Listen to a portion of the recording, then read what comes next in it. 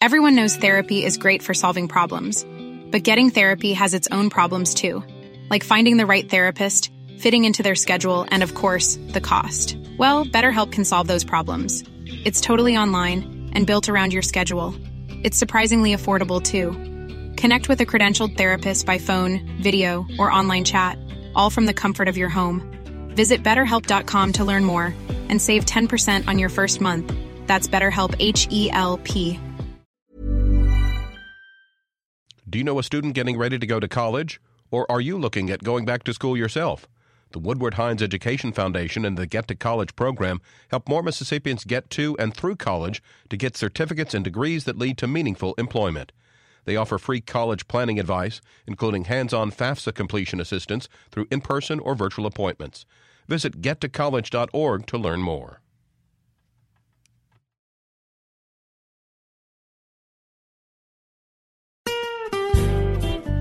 Hi, this is Karen Brown. Thanks for checking out the Mississippi Edition podcast. If you like what you hear, click subscribe, hit like, or leave us a comment if your app has that feature. Then find other MPB podcasts by searching MPB Think Radio on your favorite podcasting platform. Thanks.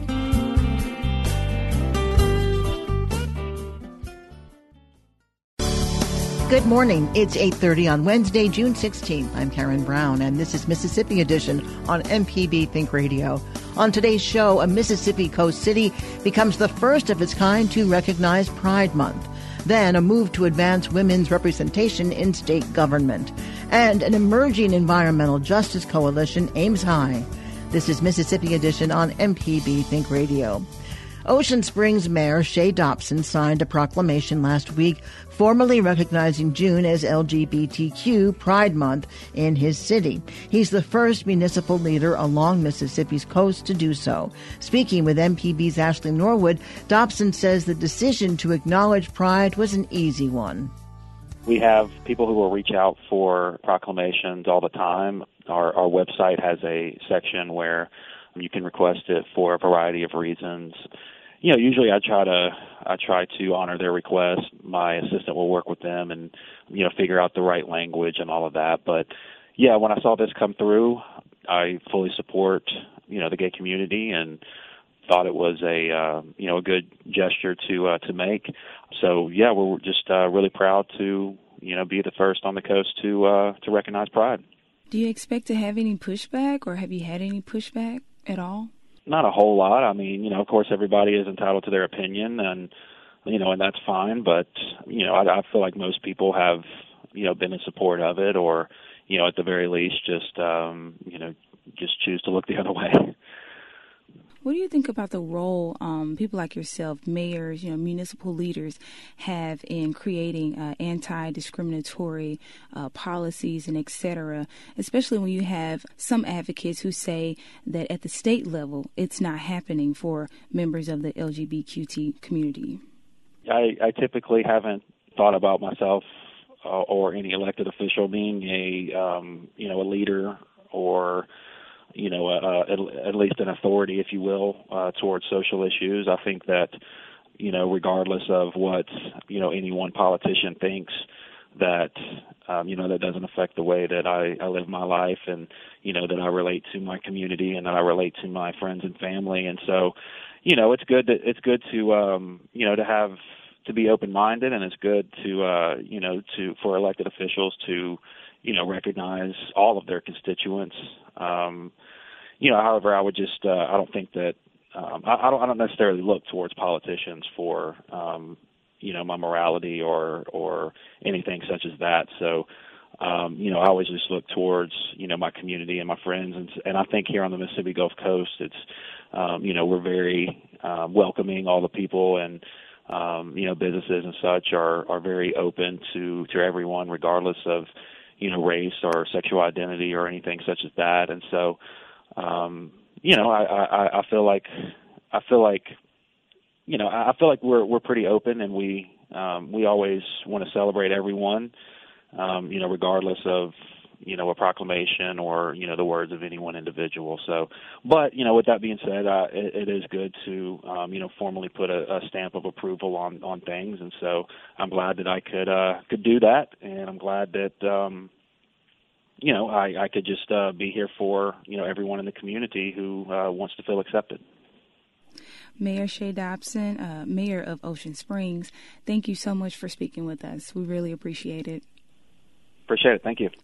Rob Hill is the director of the Mississippi chapter of the Human Rights Campaign. He says the state needs to do much more to ensure its LGBTQ population is celebrated and protected. But that's not to say symbolic actions like Mayor Dobson's aren't important.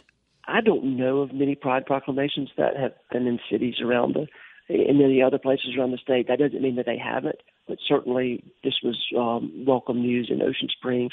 I don't know why that hasn't happened. I think that certainly part of it is there's reluctance by many because of the stigma that exists around being LGBTQ and conservative religious beliefs that are often based in someone's, what I would call erroneous religious teaching that has contributed to the lack of recognition.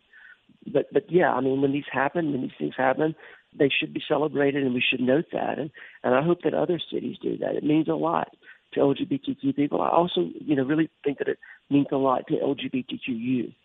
I want to talk about earlier this year, we know Governor Tate Reeves signed a bill to ban transgender athletes from competing on girls' or women's sports teams. And, I've seen you personally at the Capitol year after year. There's been the fight to update Mississippi's hate crime laws to protect members of the LGBTQ community.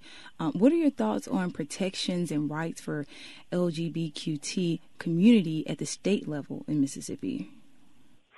Well, obviously we've got a lot of work to do, and there's a lot of resistance to any kind of statewide non-discrimination law. And in fact, what we've seen very often is laws that are intended to discriminate or perpetuate discrimination against the LGBTQ community.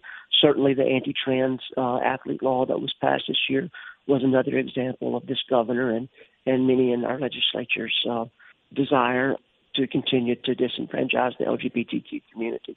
This law was specifically about trans people. It's a new iteration of the attempts to roll back rights for LGBTQ people, and this is one of those bills, unfortunately, which were too many this year that were passed, as we saw an onslaught of anti-LGBTQ legislation. So as a result of that, it's incumbent upon cities and municipalities to pass local non-discrimination protections. We've seen several cities around the state do that, Jackson being the first in 2016. You mentioned Jackson there. I want to ask you, I know the Human Rights Campaign, there's the Municipal Equality Index. Is there a city in Mississippi that's doing well or one that ranks poorly in terms of policies and leadership stances on LGBTQ rights or protections? Yeah, the Municipal Equality Index is obviously the benchmark for measuring what kind of protections or policies that are in place on the municipal level that impact LGBTQ people in a positive way. Jackson is actually leading the way. They this year scored well above the national average with a score of 80 out of 100. And there are other cities around the state that made increases this past year. Hattiesburg was one of those.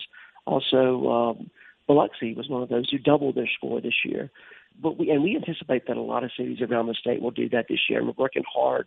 One of the places that sadly we've seen no increase and no effort to make an increase is South Haven. They get to zero.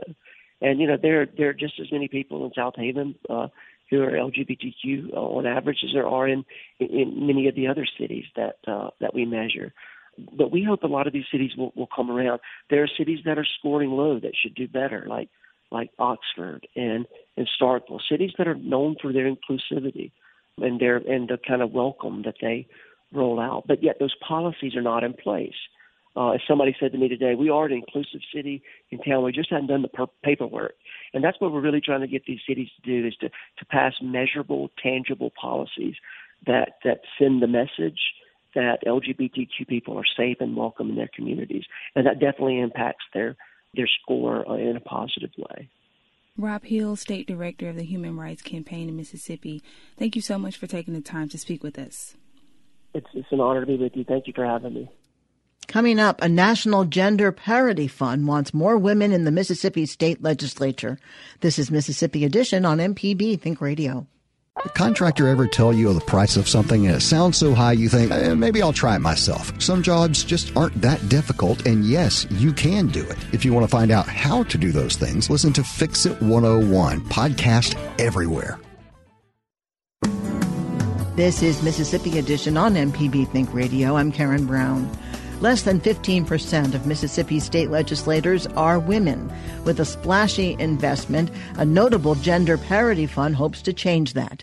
The Ascend Fund says it will give up to $180,000 to nonpartisan Mississippi nonprofits to help boost the number of women elected to state government. Speaking with MPB's Desiree Frazier, Fund Director Abby Hodgson outlines the philosophy behind that commitment.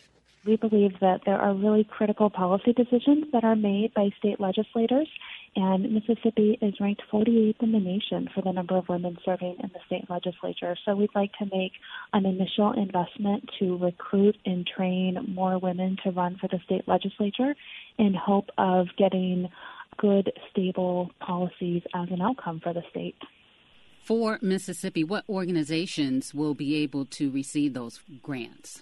So we are looking for nonpartisan, nonprofit organizations in Mississippi who share our commitment to gender and racial equity. Ideally, they have some experience working with women or working in leadership development.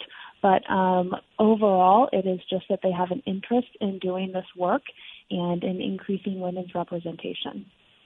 $180,000, while it sounds like a large sum, when it comes to campaigning, it may not be that much, correct? Yes and no. So first, we view this as an initial investment in the 2022 election cycle. And keep in mind that this is non-profit, non-partisan dollars that will be invested early in the pipeline at cultivating and recruiting women. This isn't money that will be invested in campaigns themselves. So we recognize that campaigns are very expensive endeavors. So yes, $180,000 might not go a long way when it comes to advertising and campaign spending. But we anticipate that we will be able to train and recruit a large number of women through the organizations that we invest in. Would you speak to the issue of the concern about bringing more women into the political theater? We believe that women, because of their unique life experience, govern differently than men do. And you see that in their willingness and ability to reach across the aisle. They're more likely to seek compromise and find bipartisan solutions. Additionally, they're more likely to advocate for policies that benefit women, children, and family, again, because of their very unique life experiences. And when they're not represented at the policy table, it means that those needs oftentimes go unmet. So those are just two of the very important reasons why we believe that women in Mississippi deserve to have an equal number of seats at the policy table. Where did your money come from to do this? Our organization received seed funding from Pivotal Ventures, which is an investment company founded by Melinda French Gates. We also have a number of individual, corporate, and foundation donors who support our work. Have you been able to ascertain why Mississippi is ranked so low when it comes to electing women for the Mississippi legislature? So Mississippi is not an outlier when you look at the region. Southern states in general rank low for women's representation, which tells us that there are a lot of historical and cultural norms that have restricted women's progress in the region. So that will be one thing that we will ask the organizations to really dig into. How do we address issues of sexism and racism and overcome them and empower women to recognize within themselves the leadership potential that they have, but also empower voters to recognize those qualities within the women and that there are positive policy outcomes for all involved when we elect more women. Anything that I didn't ask you that is important to mention? One is the fact that there are no campaign finance limits on campaigns for the state legislature. And traditionally, men have raised about 30% more than women running for the state legislature in Mississippi. And so that's one aspect that we'll want to dig into of how we overcome the power of incumbency, the access to traditional networks, and oftentimes just the cultural norm of it being impolite for women to talk about money.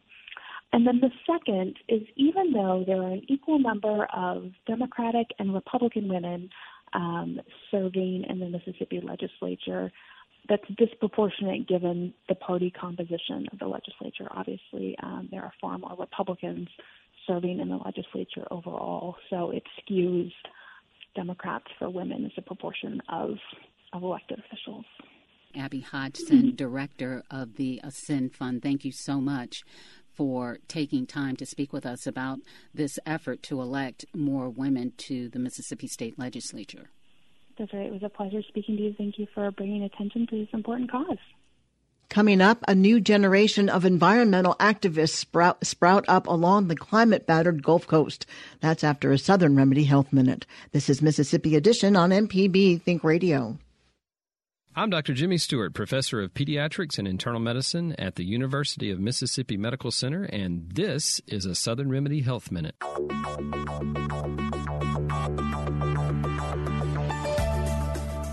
My question is, chronic pain from injury over half a lifetime ago, the transverse crack in the C7.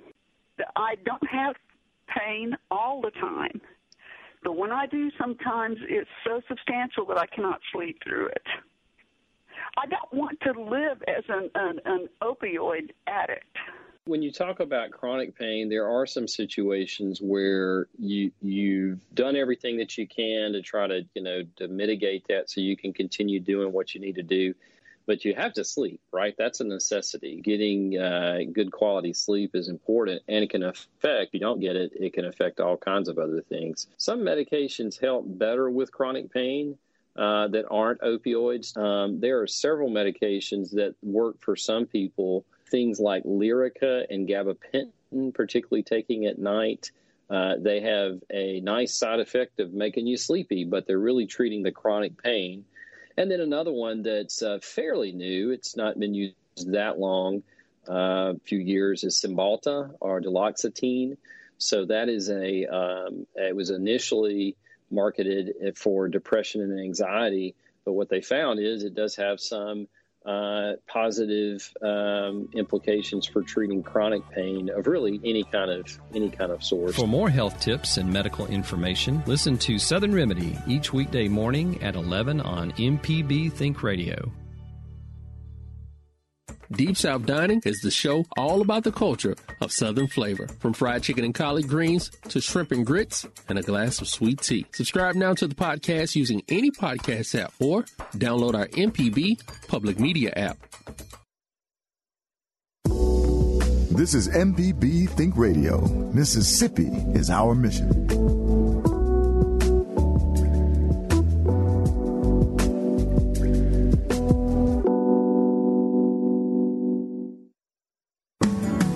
This is Mississippi Edition on MPB Think Radio. I'm Karen Brown. Natural disasters, crumbling infrastructure, and poverty are among many Mississippi communities' most serious concerns. A growing coalition of nonprofits and activist organizations believes it can address all three. Gulf South for a Green New Deal launched in 2019 as a formation of organizations throughout the Deep South aiming to advance, in their words, climate, racial, and economic justice. Jennifer Crossland is a regional organizer for the Gulf Coast Center for Law and Policy. She says environmental justice looks a little different in every state. In Mississippi, I can tell you that the priorities are housing, water and sewer infrastructure, and energy justice, and that transition from dirty extractive fossil fuel energy to clean renewable energy such as solar and wind. We have leaders that are uninformed and unaware about the severity and the scope of the climate crisis. And so we have some opportunity to do some education, not only in terms of like elected officials, but also in other decision makers, but also the general public. So that is certainly one of the priorities, is to talk about the climate crisis and how it's impacting everyday folks, in addition to connecting the climate crisis to issues that people are and experience every day, right? So, for example, the winter storms that happened that came through Jackson, Mississippi, and the water crisis that resulted from it. This is the kind of thing that we can anticipate and know that we'll get more of. And we know that the solution to addressing the climate crisis is the same solution for addressing the water crisis issue in the first place. We know we need water and sewer infrastructure upgrades, right? We know we need to have better housing inspections and regulations and so forth to make sure that people are safe within storms. So these aren't new policy solutions or ideas. This isn't new work. This is just a new sort of umbrella and framework for understanding and advancing the thing that should already be happening in the first place. Carlton Turner is director of the Mississippi Center for Cultural Production, a partner organization of Gulf South for a Green New Deal. Speaking with Desiree Frazier, Turner lays out what he's trying to achieve. We started the Mississippi Center for Cultural Production in Utica, Mississippi in 2017 to basically address issues of food sovereignty and food access here in our community. We live in a community that traditionally has been able to provide a great deal of its own food historically. And in 2014, we lost our grocery store. And since then, it's been really difficult for our community to access fresh and locally sourced food. And so it's been our work through the Mississippi Center for Cultural Production to bring our community back into a process in which we're using art and agriculture to engage our community in redesigning our food ecosystem for the 21st century. What have you been able to do so far? So we have started an artist residency space for working with artists from a 5-state region that are helping us to engage rural issues like this across the region. We have started a small community farm on 17 acres of green space in the community, and we're working with our community now to redesign and redevelop a vacant building on Main Street to turn it into a commercial kitchen and cultural center. Tell us more about the garden. How is that going? How many people are involved? Well, we have a small farm apprentice program in which we have 3 young farmers that are being trained in sustainable agriculture. We hired a farm manager that is managing the 17 acres. That program is an 18-month program in which these young farmers are learning how to manage their own sustainable farming practices. And so we're growing cucumbers and squash and tomatoes, peas, butter beans, corn, zucchini, okra, sweet potatoes, and we're teaching a no-till sustainable method that is actually regenerative farming, that is rebuilding the soil foundation versus taking away from it. What made you get involved with Gulf South for a Green New Deal? Because I feel like the work that we're doing is in line with the aspirations of that organization and that coalition, which is to look at issues of climate justice and connect them to the lives of everyday people. I feel like we don't often talk about climate justice in like the everyday community conversations, but we're recognizing that the seasons are changing. It's getting warmer. The storms are coming more frequent and are more powerful. We recognize that we're dealing with issues of the ice storm that happened. There's just so many different environmental and climate issues that we're engaging as a community, and we're creating a space in which we can talk about those issues in ways of how we deal with both the fallout and creating solutions to those problems through an interface, which is our organization, that puts these issues front and center, but also demystifies them, that it's not something that's happening at this big policy institute in D.C. or somewhere around the world, but we're dealing with what does it mean to engage in sustainable practices in our own backyard. Carlton Turner with the Mississippi Center for Cultural Production, thank you so much for taking the time to speak with us about this initiative. Thank you, Desiree. Thanks for listening to the Mississippi Edition podcast from MPB News and MPB Think Radio. Don't forget to subscribe if you haven't already, and if your app lets you, leave a comment or review. We really do appreciate it. Remember, you can always get in touch with MPB News on Facebook and Twitter, and fresh episodes of the podcast are posted every weekday morning. I'm Karen Brown. Thanks for listening. This is Mississippi Edition from MPB Think Radio.